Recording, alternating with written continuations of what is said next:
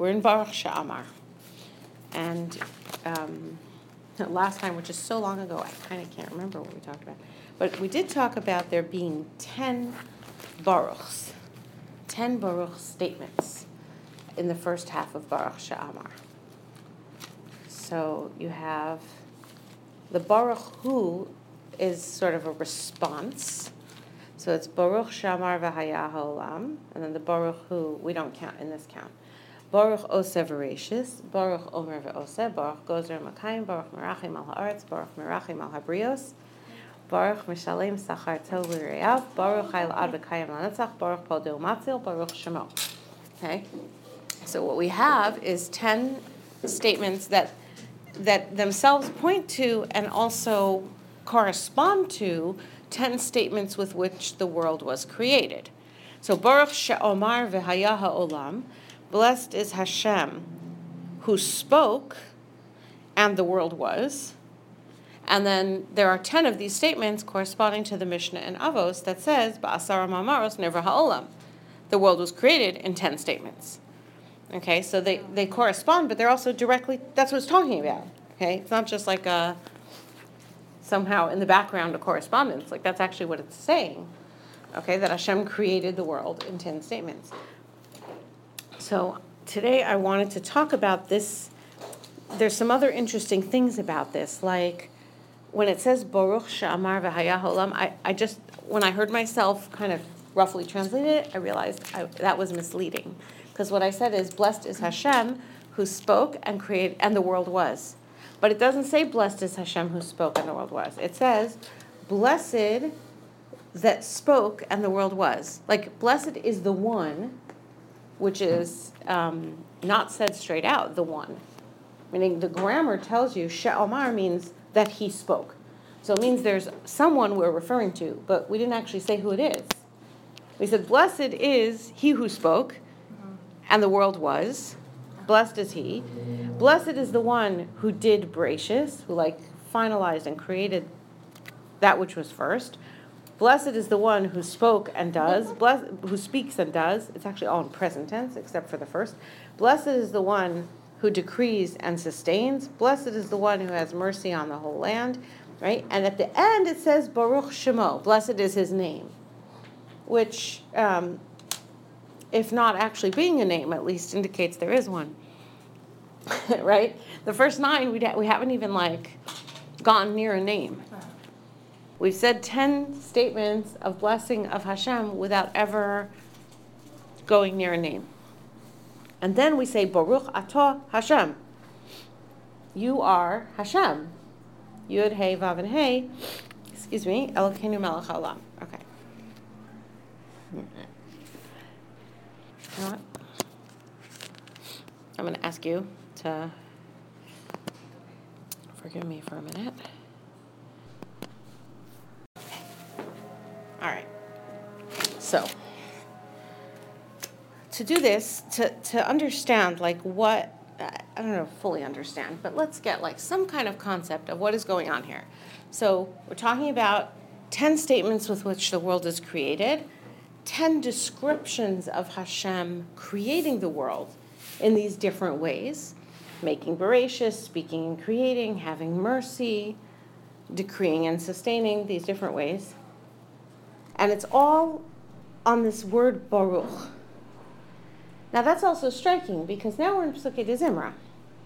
So the fact that we had the word Baruch in the first part of davening, which is brachos, that should not be surprising. Why? Because brachos is dedication of means and resources in this world, recognizing that we receive them, and also dedicating them back upward. So I'm going to review a drop of what we said. It's really probably a few years ago, now that I think back, about the word Baruch. But I think I'm going to do a little bit different. So it's the same concept, but it'll be some different points about that. Because we have to understand then what is the word Baruch doing in Pesukei de Zimra. By the way, it doesn't stop here.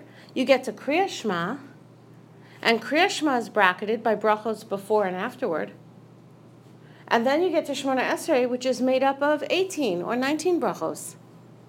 So all those divrei Torah we said about how bracha is specific to this idea of connecting heaven and earth. You remember we said the letter Beis, this you might remember, okay? The letter Beis, I'm doing it to myself, which is backwards here, Beis, right?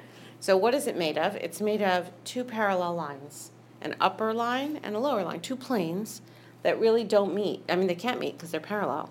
And then they're connected by some sort of vertical line, which I think last time we talked about this, we talked about that as in terms of a pipeline, right, for bracha, that connects the two worlds, our brachas going up and the bracha from Hashem coming down. Rav Hirsch in Chorev talks about this concept of livarech, okay, and we mentioned also before. So the letter Beis means two. It doesn't just look like two bridged worlds, meaning a two-ness that is unified, but it's two. I really like that. Yeah. Sorry, I'm still stuck on it, but go on. Yeah, it's two. Okay, it's two as in whole identity. It's not two individuals, because that would be two cases of one. This is a two. It's bridged. Okay, but the other letters of the root. So the resh is 200 and the chaf is 20. So it's all exponential values, meaning it's every place within the number system of gematria, because the aleph beis only takes you up till like 900 basically, right? So the ones, the tens, and the hundreds, and in every case it's the two version of it. Wait, what's the two? The two. So in the ones it's the letter beis, which is 2. For the tens it's the letter chaf, which is 20, and for the hundreds it's the letter resh, which is 200. So it's the whole, like, it's as two as it could get. It doesn't get twoer than that. That's chilly. Right? This is like the ultimate two-ness is bracha. If you want to know, if you have 2 and you multiply it, and it's like 2 and more 2 and even more 2, that would be bracha. And all the letters are like... Yeah, they all do this bridging thing. Okay. Yeah. Wait, ratio's 200, you said? Yeah. And chaf is 20. Bet is dealing with the lower plane. Right. They all do some kind of connecting. Okay. So what that means then about bracha, maybe I'll do this a little bit out of order. I'm pretty sure it's a Rabbeinu Bachya, although last time I looked for it, I actually didn't find it, so that was a little frustrating, but I'm still pretty sure it's a Rabbeinu Bachya, who says like this. He says, when we daven, and we've seen, let's go back to the source. Okay, the source of this is the beginning. The source of everything's Bereshis, because Beis, Bereshis, we're going to come to that too. It's the source of everything. All right. But the source of this topic over here, for the moment, which is still Beis, but we're working backward, I guess. All right. Hashem created man. He says, we're going to create man. V'chol siach hasodeh terem yeh va'aretz. All the vegetation of the fields was not yet upon the land. V'chol esav hasodeh terem yitzmach. And all the grasses of the field had not yet sprouted. Ki lo himtir Hashem Elokim al haaretz, because Hashem had not caused any rain to fall down upon the land. Ve'odom ayin la'avod es ha'adamah. And man was not to work the land. There was no man yet to work the land. Ve'ed ya'ale min haaretz, and a mist rose up from the land. Ve'hishka es kol pnei ha'adamah, to water and give moisture all over the face of the earth. Vayitzer Hashem Elokim es ha'adam afar min ha'adamah, and God formed man out of dust of the earth. Vayipach ba'apav nishmas chayim, blew into his nostrils a living soul. Vayi ha'adam lenefesh chaya, and man became an exceedingly alive person. Okay, and Rashi says, what does it mean that the Torah is telling us all the vegetation was not yet seen on the face of the earth, and none of the grass was yet sprouted? The Torah, he says, terem means not yet, meaning it's going to be, but it didn't happen yet. It's beforehand, but it hasn't been activated. Okay. And then the Torah says, why? Why did Hashem not make it all sprout? Okay, Rashi says, Hashem made everything. He said, let the land give forth, right, trees and all these things. And then he held it at the surface. Okay, so everything was like starting to grow and then halted. It didn't die because there's this mist that gives it enough water, but it's not enough water for it to really sprout and grow. And then the Torah says, ki, because. What's the because? Because there's no man yet. It seems like a non-obvious connection. What we require in order for there to be grass is rain. Why is there no rain? Because there is no man. So Rashi says, yeah, that's exactly what the Torah is saying. Kilo hihimtir Hashem Elokim al haaretz ve'adam ayin. Hashem, because Hashem did not cause rain on the land because there was no man, is for this. That is the reason, because until there is a person who is going to work the earth to try and make things grow, to harvest something, to eat something, until there's a person who needs something out of the earth, there isn't anyone to recognize how good it is when it rains. Because if you just see rain, it just seems like cold and wet. And I happen to like rain, but really it's like cold and wet. It makes it inconvenient. And like, Adam didn't have a huge wardrobe and an umbrella. And, like it doesn't seem like a positive. But before the Chait, they were supposed to have everything just given to them, no? Yeah, so this is not about sin. No, but wasn't that the the idea of original plan? That everything wouldn't is have there. to So work? this is even before Hashem put him in Gan Eden. That's like really the next verse says, God planted Gan in Eden in the east and placed Adam there. So this is like even before he's in Gan Eden. But he Right, does but the the- rain before he's born? Created? It doesn't Before. say. But right, we don't. But the okay. issue of the rain is before. But wasn't Hashem's plan that he wouldn't need, that man wouldn't work? Before everything, I know, but I'm not sure that he would have to sweat, meaning the physical work. I'm not sure it He'd have meant to he didn't have to do something. anything. It wouldn't be like an angel. Right. I would say that this passage here suggests that there's something he needs to do. He needs to, What he from needs to something I do read, is he learns, daven. like to learn. He needs and to stuff. recognize that there is good in rain. Rashi says, "Ukshaba Adam v'yada shehem tzarech la'olam." Once man comes along and knows meaning through experience. You can know something up here and then you know something like for real because you've felt it. When he knows that they are necessary for the world, hispalel aleihem. He'll daven for the rain. He'll say, Hashem, please send rain. And then the rains will fall and all the trees and grasses will grow. So man is created, and there's something that the world needs from him, which is to notice that there is a need and to daven for it. That becomes critical. Okay, so what is so important about that? It's literally the water cycle. Okay, we're told, what is this represented in rain? Because you know what? There's a lot of things man needed. Like he needed the food to come out of the earth too. It doesn't say he'll notice that he needs food and daven for it. It says he notices he needs rain and that the world needs rain and he'll daven for it. So there's something very particular about rain. So what is the rain cycle? I don't know, when I was a kid you did it in first grade and again in third grade. Teachers keep bringing it in thinking you might not remember about the water cycle. So you have oceans, right? And the water evaporates out of the ocean. And by the way, the Gemara talks about this as a machlokas. Where does it start?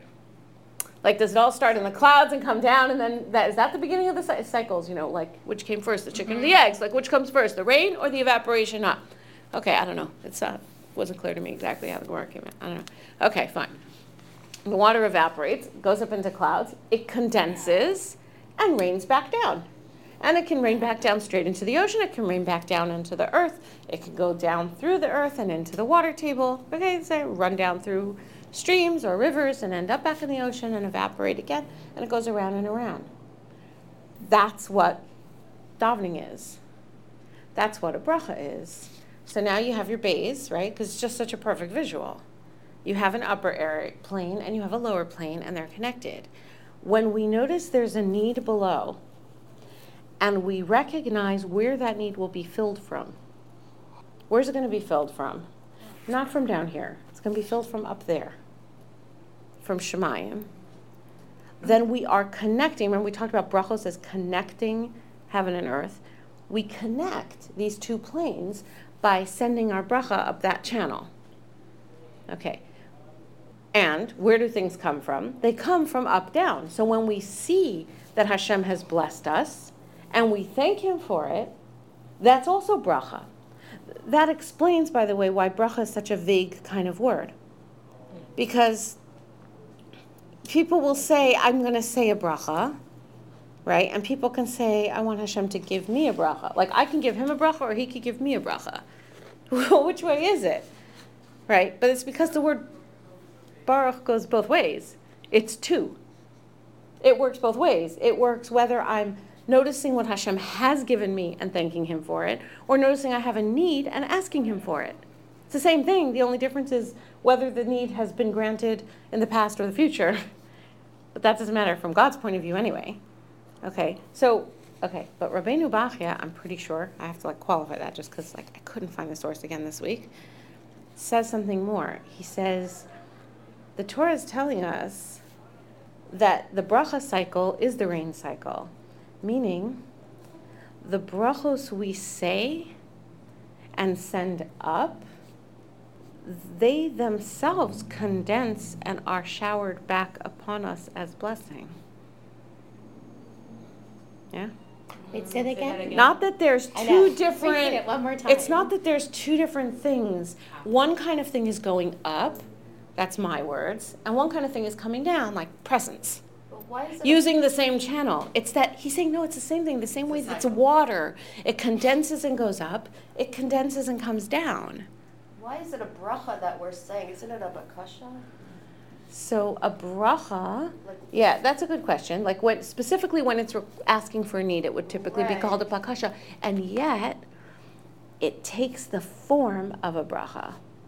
So Shmona Esrei, which is not about the physical world really at all. We're not up to that. But the brachos section was about looking at what's in the world. Thank God, I can see, I have shoes, I have clothes, right? Here's a food, I'm going to eat it, I'll say a bracha on it. It's about that which is tangibly here, the means and resources Hashem has given us, thanking him for them and also dedicating them back to him.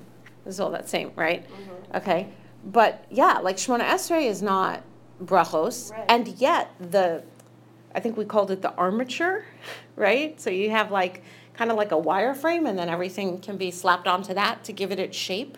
What gives shape to our davening is always comes back down to brachos.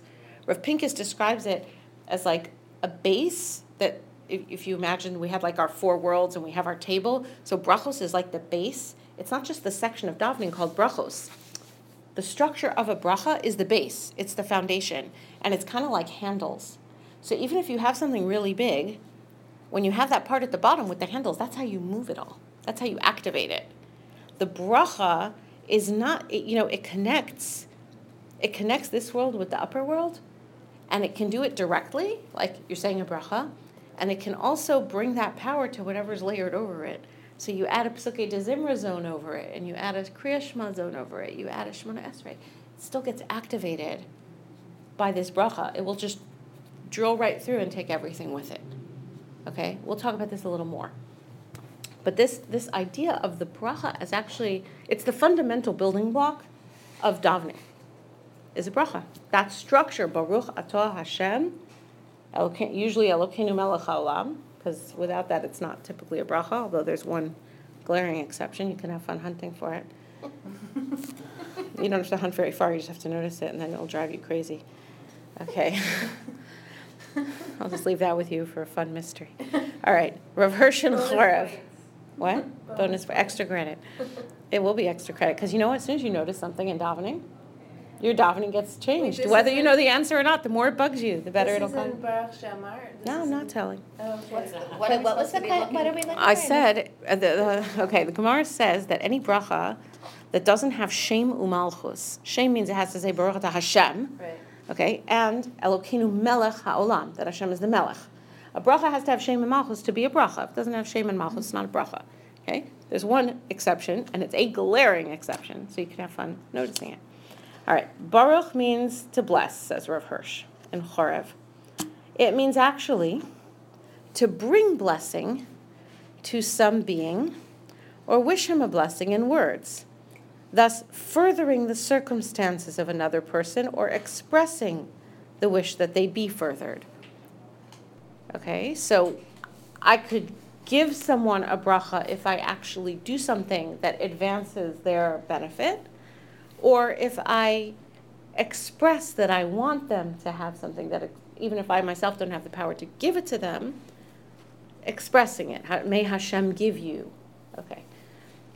One of the things Rav Hirsch is addressing, and that I know we've talked about because I never hesitate to grab any opportunity to quote that passage about Baruch in the Rav Hirsch Haggadah, is the question of how do you translate Baruch Atah Hashem? Let's say into English, because I don't speak German. All right. So what you usually hear is, blessed are you, Hashem,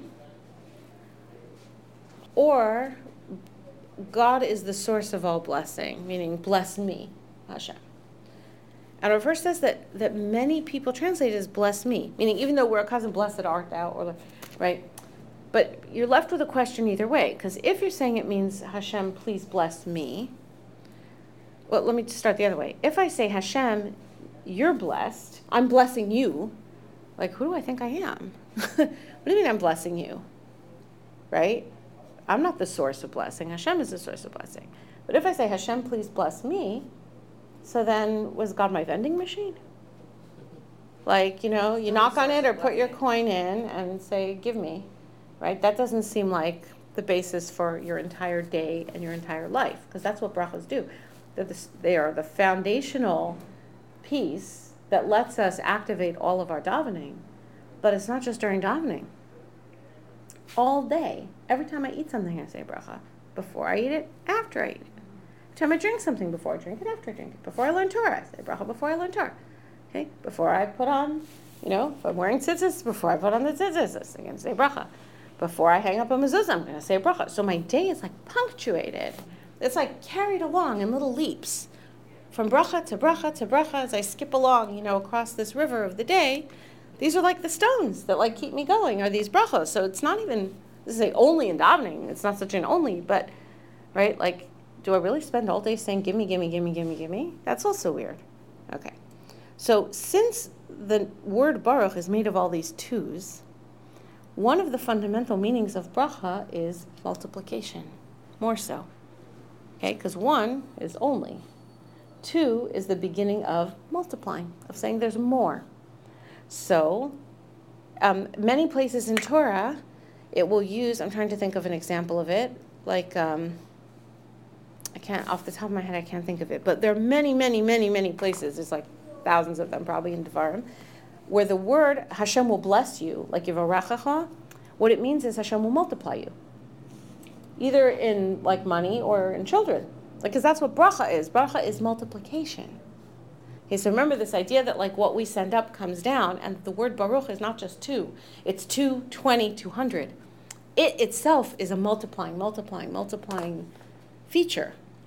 Okay? A bechor is the same letters, right? The bechor is the firstborn son. But what it means is now you've gone another generation. The family has multiplied. The generations have multiplied. The father, so to speak, has multiplied. Now there's not just him. He now continues on. Okay? So a bechor could be to a mother also, by the way. Right? So like if a woman has her firstborn child, even if her husband has other kids, it's still a bechor. You still do, right? You still have to do a pidyon ben. Two things. Bechor also has the twos all in it. Yeah, letters. It's the same letters. Yeah. Exactly. And my little grandson, he's 2 years old, every time you give him a cookie, he's like, two. It's very deep. Yeah, very deep. but that's a fundamental concept. But that's a stage in development, right? Because there's this time where the kids can recognize certain numbers early on. But the first piece of that is recognizing the difference between one and more than one. Right. And that's two. That's really what it means, right? Like it kind of means it means more than one, not just one is what it means. I want more than going. That. And that is what two means. Right. Meaning in Torah, that's what two means. It means multiplying. So this idea that he said that saying a bracha means to bring blessing to some being, and then he says, or wish him a blessing, furthering the circumstances of another person, meaning saying he should have more, or he should get further, he should do more. Okay, this is both in relationship, this it is in the relationship of Hashem to creatures and people to people. So I could give a person a bracha, then I'm saying, may Hashem bless you with good health. And I can give Hashem a bracha. I wouldn't say, right, like that's, and yet both of them are called giving a bracha. Okay, so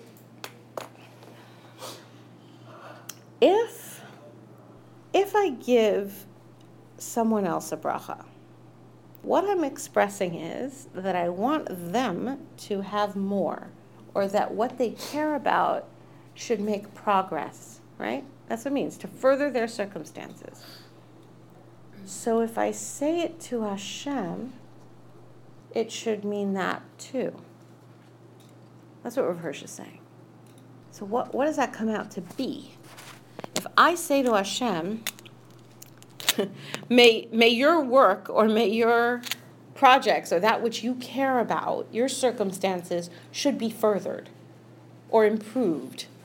I want good for you. That's what it means. If I say Baruch Atah Hashem, I'm saying, Hashem, I want things to be better for you. Mm-hmm. That is not bless me. It doesn't contradict it, by the way, but let's see how far we get, okay? But it does mean that who I'm thinking about here is Hashem, not me. It's me in relationship to him. It's two, okay? There's two of us here. But it's not my interests I'm looking at when I say Baruch Atah Hashem. It's Hashem's. So from man to God, if that's the bracha that's being expressed, that's to further by deed. Now, why by deed? Because brachos sits in the physical world. That's that basis at the bottom, right?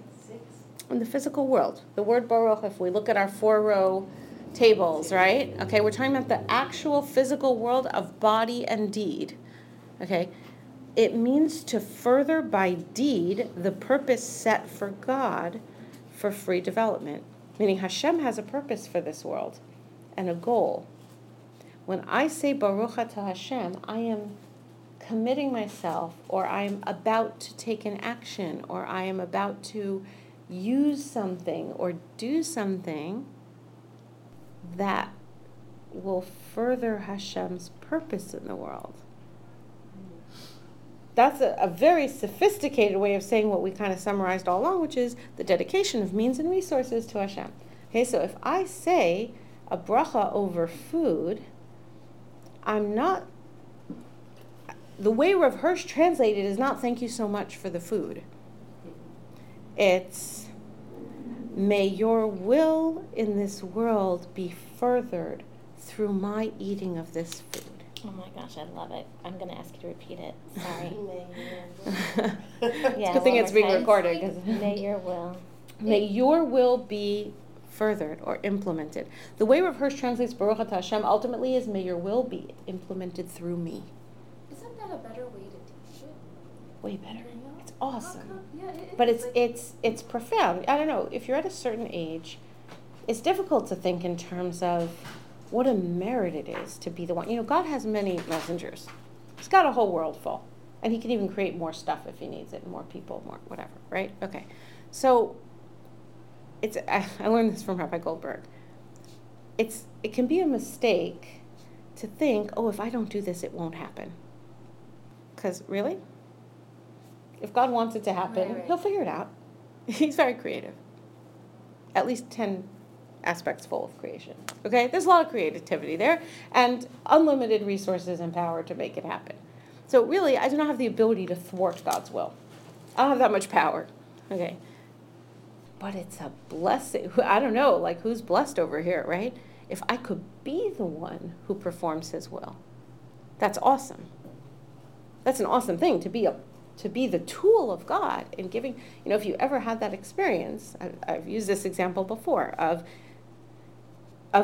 being the one who says something to somebody that's just what they needed to hear in their time of need, right?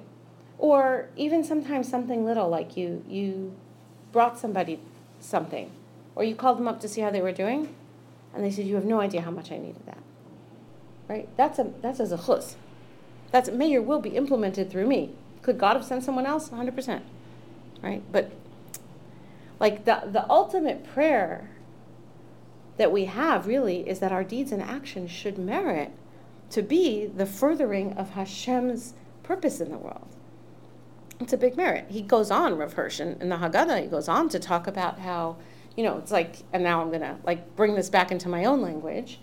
If I use a spoon, okay, this halachically, okay, in the halacha on Shabbos, in order to, if you want to separate two things, okay, I don't know, blueberries, strawberries, whatever it is, that they're kind of a different size. I don't know how much sorting that is, but something's going to be a borer issue, a separating out issue on Shabbos, right? So if it's miyad, meaning you need it to use now, like you're eating it now, and it's biyad, and you do it by hand, with your hands, and like not a strainer or sifter, and it's ochel mipsolas, you're taking what you want out of and leaving behind what you don't want, not the other way around. So you're picking out the almonds and you're leaving the cashews. Okay, that's permitted on Shabbos as long as you're eating them now. It's not for later. Okay, biyad means you have to do it with your hand. So if you don't really want to put your whole hand in, or it's a little goopy, or it's a serving dish, you're sharing. If you use a spoon, that's still called biyad. Why? It's an extension of your hand. It's a tool. It's not the spoon doing it. Right. It's your hand doing it. That's biyad. Okay. If I am acting, and it's not, I'm Hashem's tool to do this mitzvah. Okay. It's not my food that's giving the energy. I don't have the energy to do this. Hashem's energy. I'm the spoon. So whose energy am I relying on? Not mine. I mean, the spoon it's not using its energy, right? It's the person who's wielding the hand. When I become Hashem's tool for something, when I say, whatever you have sent me, this is just the means and resources you gave me to do your job. Right? So if I need more, I'm not saying give me. If I think I need more, there's nothing wrong with asking for it. It's the same thing. Like now I'm working in the school, okay? Last year I didn't work at the school. I taught a shiur. I didn't work for the school.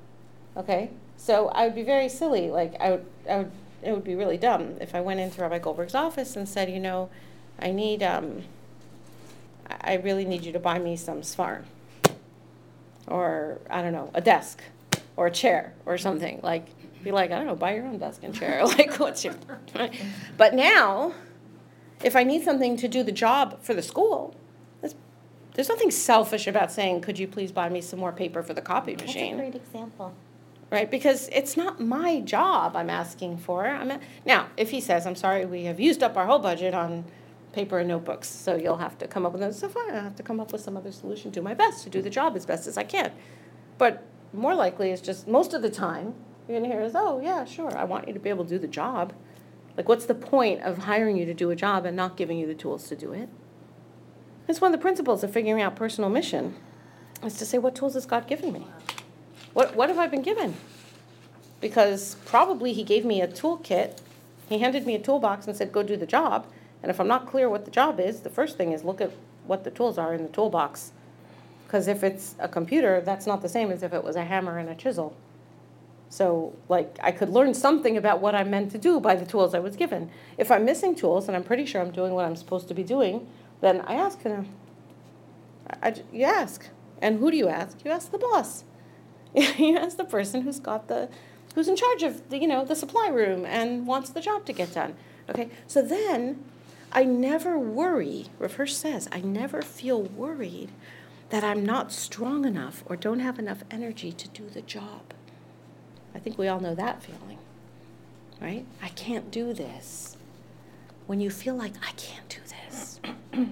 So, it could be you're doing the wrong job, but most of the time, it's because you're right, you can't. You don't have enough energy to do it. But that is not a problem. Because it wasn't you who was supposed to be providing all the energy any more than Sarah Lippman is supposed to be paying all the electric bills for the school. Like, that would be silly, right? And not only that, but I can feel perfectly free to turn the lights on when I'm in the room.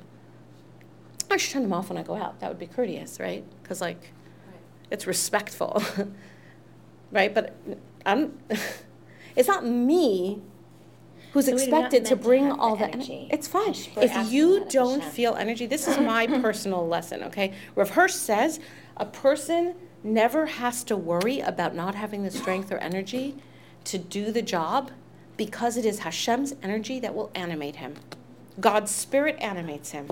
That's his words. If we feel we don't have the energy, Then my we're experience has been, and based on hadracha I've been given directly and also my learning, my experience has been if I feel that I don't have the energy. Look, sometimes what you have to do is say, I'm sorry, I need to pause. Like I can't take that on right now. Sometimes, you feel you don't have energy, that's a God, don't take it on. God didn't give you that tool for now, right? But sometimes you're in the middle of saying, you have to do this.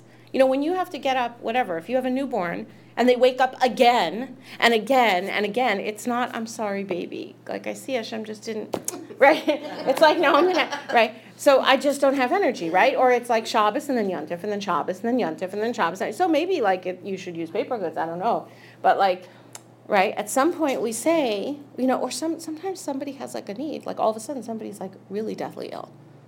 And it's no more about like how much sleep are you going to get and did you have time for your exercise routine and eating properly, right? So do I have energy for that? It's okay. It's not my energy anyway.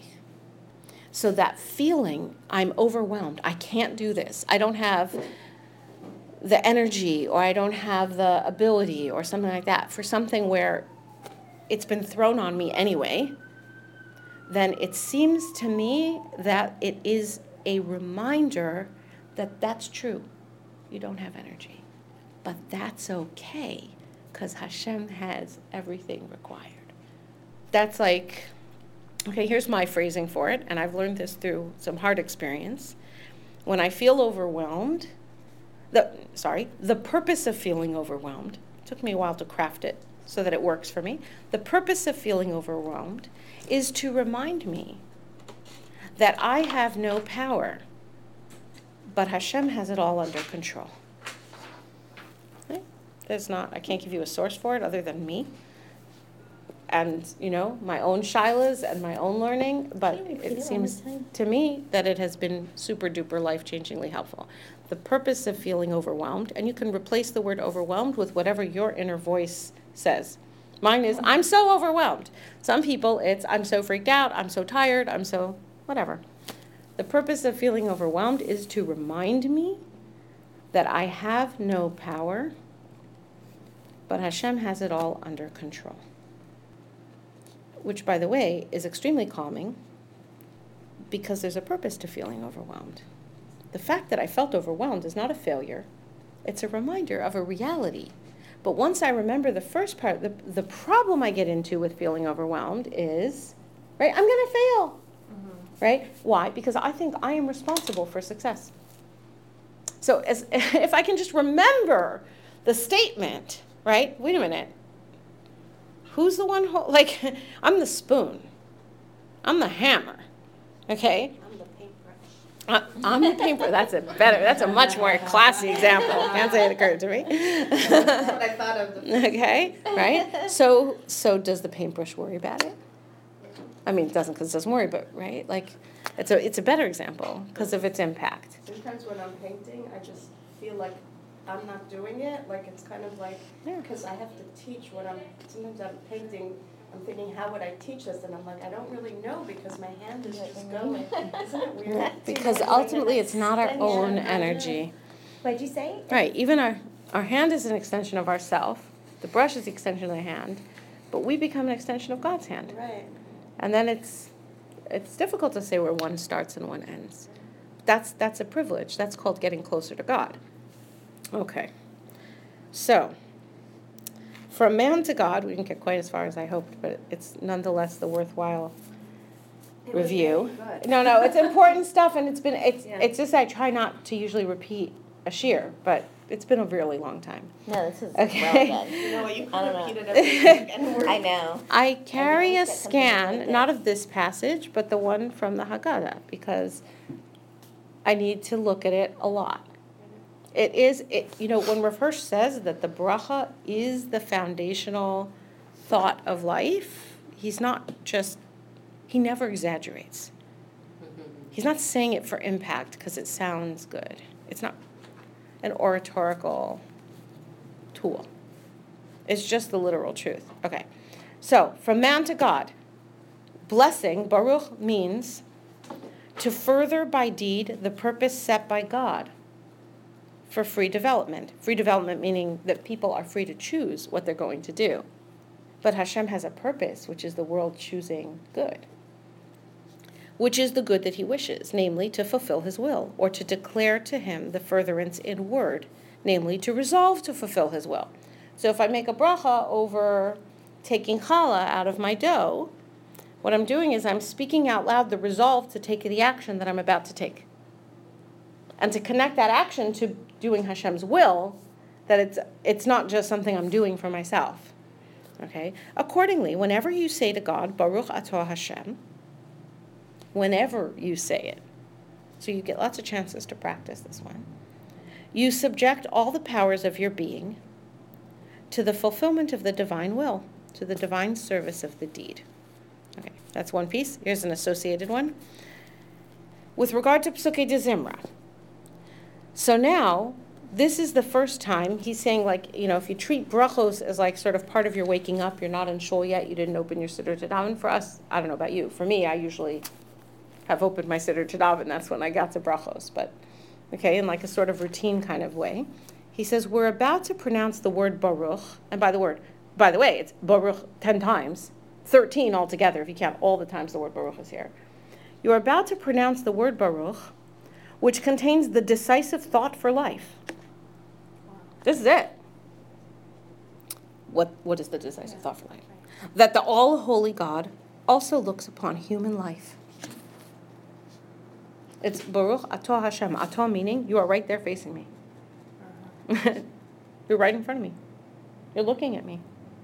When I'm taking an action, that has relevance to God. When I speak words, he is listening to the words. When you say Baruch, that word tells you that the all-holy God also looks upon human life. He's not just like up there dealing with the big stuff. I mean, we are the big stuff. But everything, nothing is too small for him. That human thought, feeling, word, and deed are not matters of indifference to him, but are to be employed as servants in the fulfillment of his will.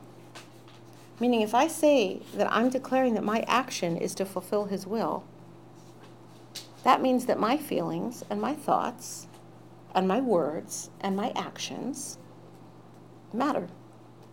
They make some kind of difference. In other words, he notices, and he does. He cares. It's not a matter of indifference. It matters. That is the decisive thought of life. And that is why every day is bracketed by it and then carried right through the day with brachos, because the word Baruch is, when you boil it right down, if you need one thought for focusing yourself all day, it's Baruch. You thus bring thoughts to your soul which oppose the foolish idea that the all-holy God is too exalted to care for human activity.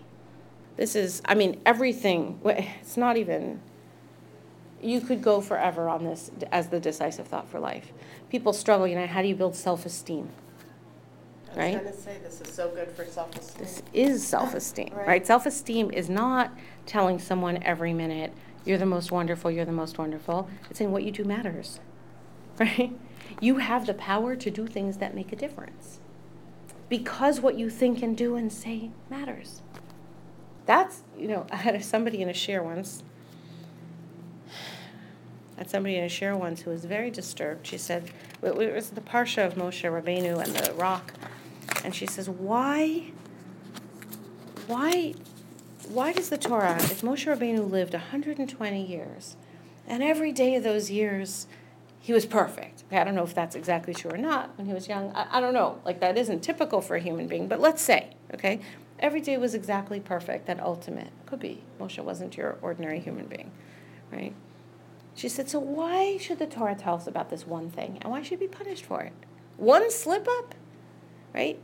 So I said, if we said that didn't matter, then all the 119 years and 353 days of perfection don't matter. You're detracting.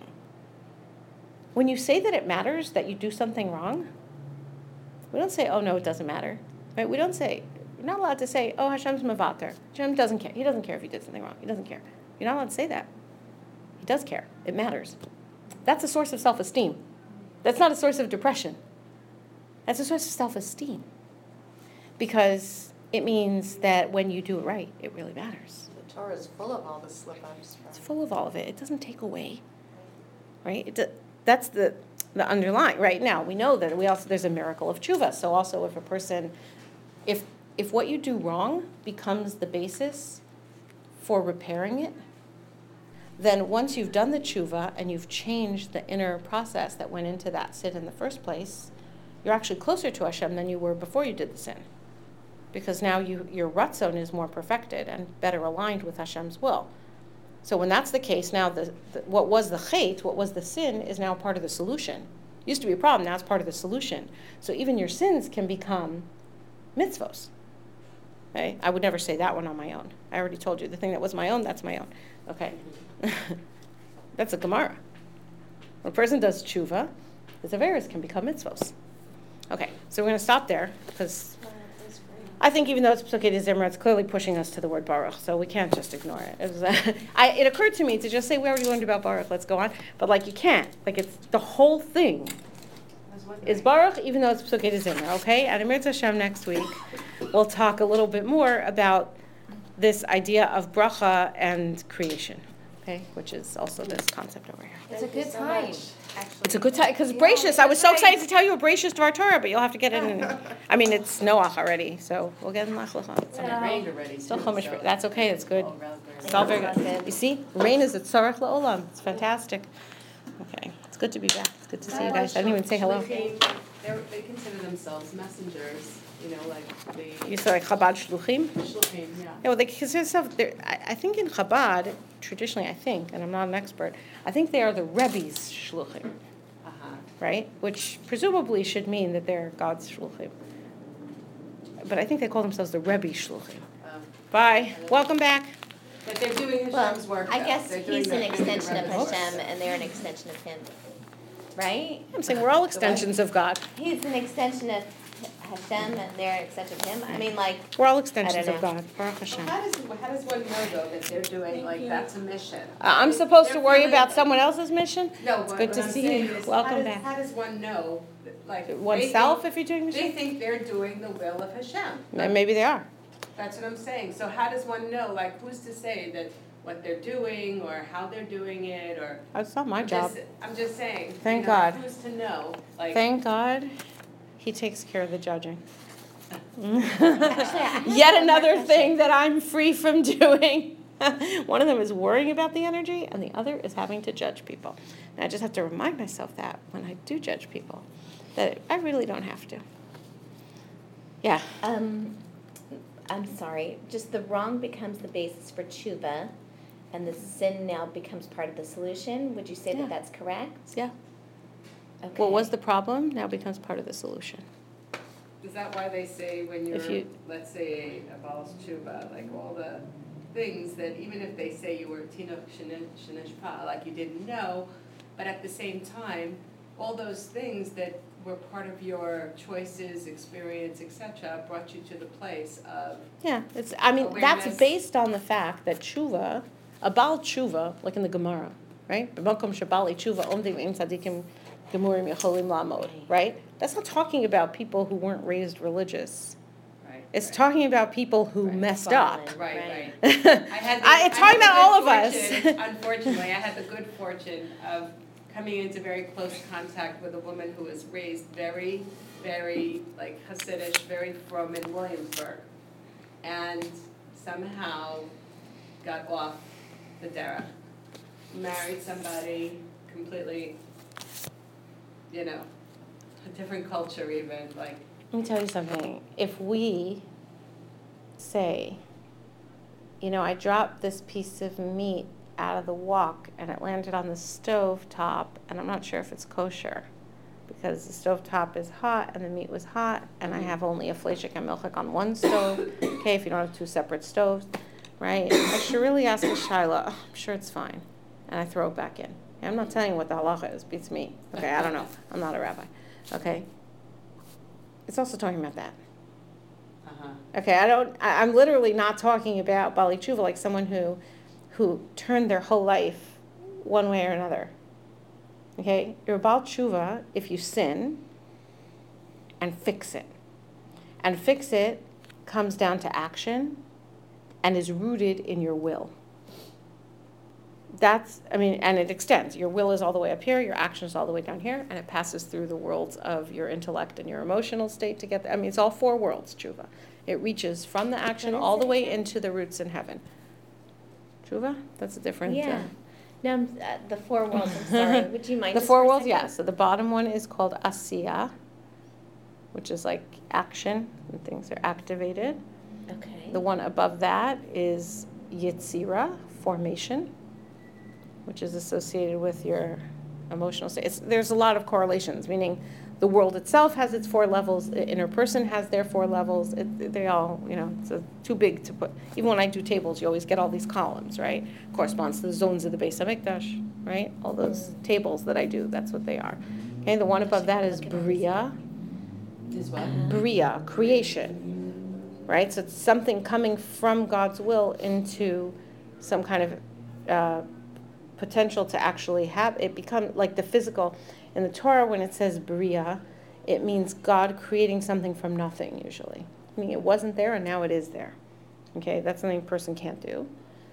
And on So top coming of that from is God's called will Atzilus, into creation, like into the created world. That's what Vayomer, the speaking, is God taking it from, so to speak, thought to something tangible or physical, right? When a person speaks, that's the model for it. It's a mashal, right? The Torah uses words that we can connect to and understand, and the one above that is Atzilus, Atzilus, which means nearness. I have a question. What's nearness? It's like, I don't know. Maybe nearer to Shemayim. Yeah, it's associated with the expression of God's will. With the Kisei HaKavod, there's two different opinions of I don't know, Kisei HaKavod, let's say. So you're saying that when you do tshuva... When you do tshuva, so you're dealing with your will, so that reaches into your level where you connect to Atzilus, right? As will. It's also all the way at the peak of the supernatural.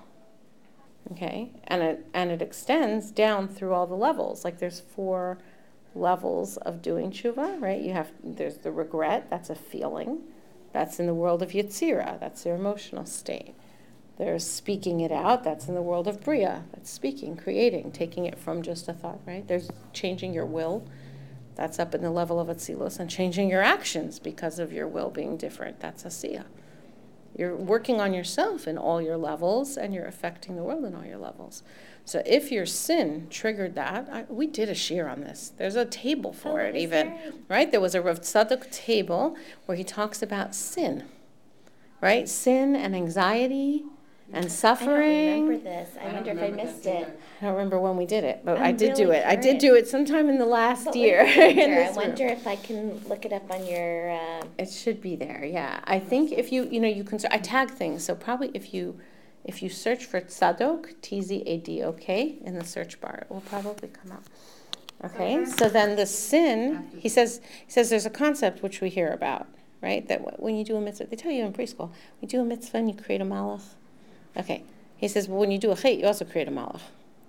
You know about that because if you say kaparos, there's that introductory paragraph, if there's even one white malach and 1,000 black ones, something like that, right? Then that should be a good case for me. Okay, so, but a malach, so you create let's put in quotes, a bad malach of the sin. But what's a malach? A malach is an emissary of divine force. That's what a malach is. So a malach is always trying to serve Hashem. So if you create a malach out of chait, but that malach is trying to serve Hashem. So what it does is it keeps acting on you to try and get you to fix it. Really? The chait itself is this, yeah. So you may feel that as anxiety or fear that may not be related to anything, right? Because anxiety or fear is not necessarily connected to whether something's actually happening, right? It's really a separate.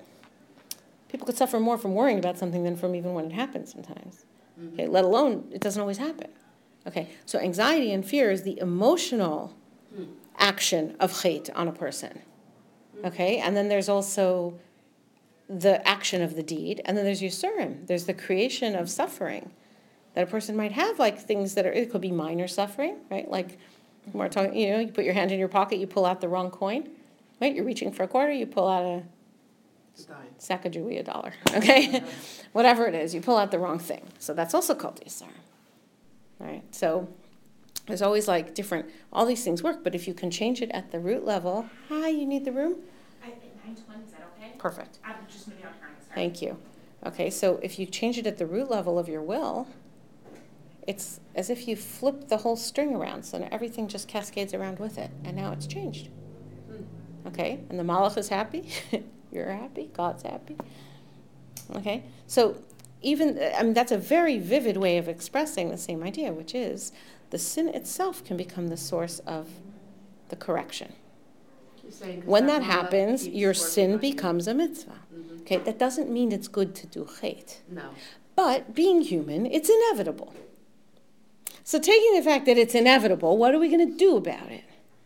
And what we have to do is not be afraid of the fact that we did mess up. We have to be, when you change your will that you don't want to mess up, you get very upset that you did. It's very disturbing. Why? Because what we do really does matter. And it shows that there was something wrong in my will, there was something wrong in my midos, there's something wrong, okay? And I should have fixed it, and I didn't. But that doesn't cause me to despair. That points me to my next job. I better get with it and fix it. Okay? Yeah, you want to say something? Sorry. It's a different question, but it has to do with the idea of the creation aspect. Okay. And you were talking about this whole, I don't know, I always wonder, like, so in the whole idea of creation, I'm just wondering what you're. I can already tell I'm not going to know. Yeah. Well, like the whole idea, like, the whole. But I'm interested in the question. Dinosaur thing, the date of the Earth thing. How they like black it out of a book. The savor of, well, it's an approach. Is it a fear thing? Like they're afraid to address it, or I they think can't so. People deal don't with necessarily it? have the They ban tools to people? address it, but also you have Or to is it- think is like, it really- how much do you want to raise a child on misinformation? Okay, so that's also a little Well, how do tricky, we but it's know? not We don't threatening. know. We don't know. It's not threatening. Rabbi Ribiat points out, and it's clear. You don't. Okay. I'm just wondering. On the first day of creation, right? Yom Echad, God created light, and then He created dark, and then He said, "This is going to be day. This is going to be night," and that's called a day, a Yom Echad. Okay. On the next day, He created the waters, and He starts separating them. The third day, you have the finishing the separation. You have plants, and on the fourth day, He created the sun and the moon, and the stars. So, how do we define a day? Right. It's a rotation of the earth relative to the sun. But there wasn't a sun. So how long was a day? I don't know. Exactly. I don't know. Just how, well, when we start counting time, we say Rosh Hashanah. That's one, okay? That's the day Adam was created. Right. When It could people be come, billions of we years start before. counting time. Right. How long was there Before between that. the creation of the animals on day 6 and Adam on day 6 later on? I don't know. In our clock, I don't know. Right. So am I threatened by somebody's theories about it? No. Is it it's only a theory. Rev Schwab. How much do I Torah teach my Anytime. kids? TorahAnytime.com, What Rabbi does it say? Schwab on Bereshit. I'm saying, kind of what I'm goes saying into is it a this little bit. this What is is it called, Torah? anytime, the TorahAnytime.com. website. TorahAnytime.com, Rabbi Schwab. Rabbi Schwab, I can't remember his first name. There's a few of them. Shimon They're all Schwab? related. Probably not. There's not so many recordings of him. I don't Rav know. Shimon Schwab? No, I That don't could be know his brother. which There's Rav Schwab. Mordechai I Schwab. know. There's I his don't sons. There's Shoot, I just heard it nephews. on Shabbos. I was just listening to it. okay. I was just I just want to curious. let her so much. into the room. Yeah, of course. But Thank you that's so why. So much. there are people who are threatened, but it's from ignorance and also knowing I'm ignorant about this. Okay, right? Right. But there's something to be said for saying how much do I really want to fill my kid's whole room with dinosaurs? No. You know what I'm no, saying? But I'm Like- just saying, like, how they would black out, like, pictures. Whatever. It's an or- approach. It can Or backfire. they ban people's books, or they, and I'm just wondering, like, the response just seems sometimes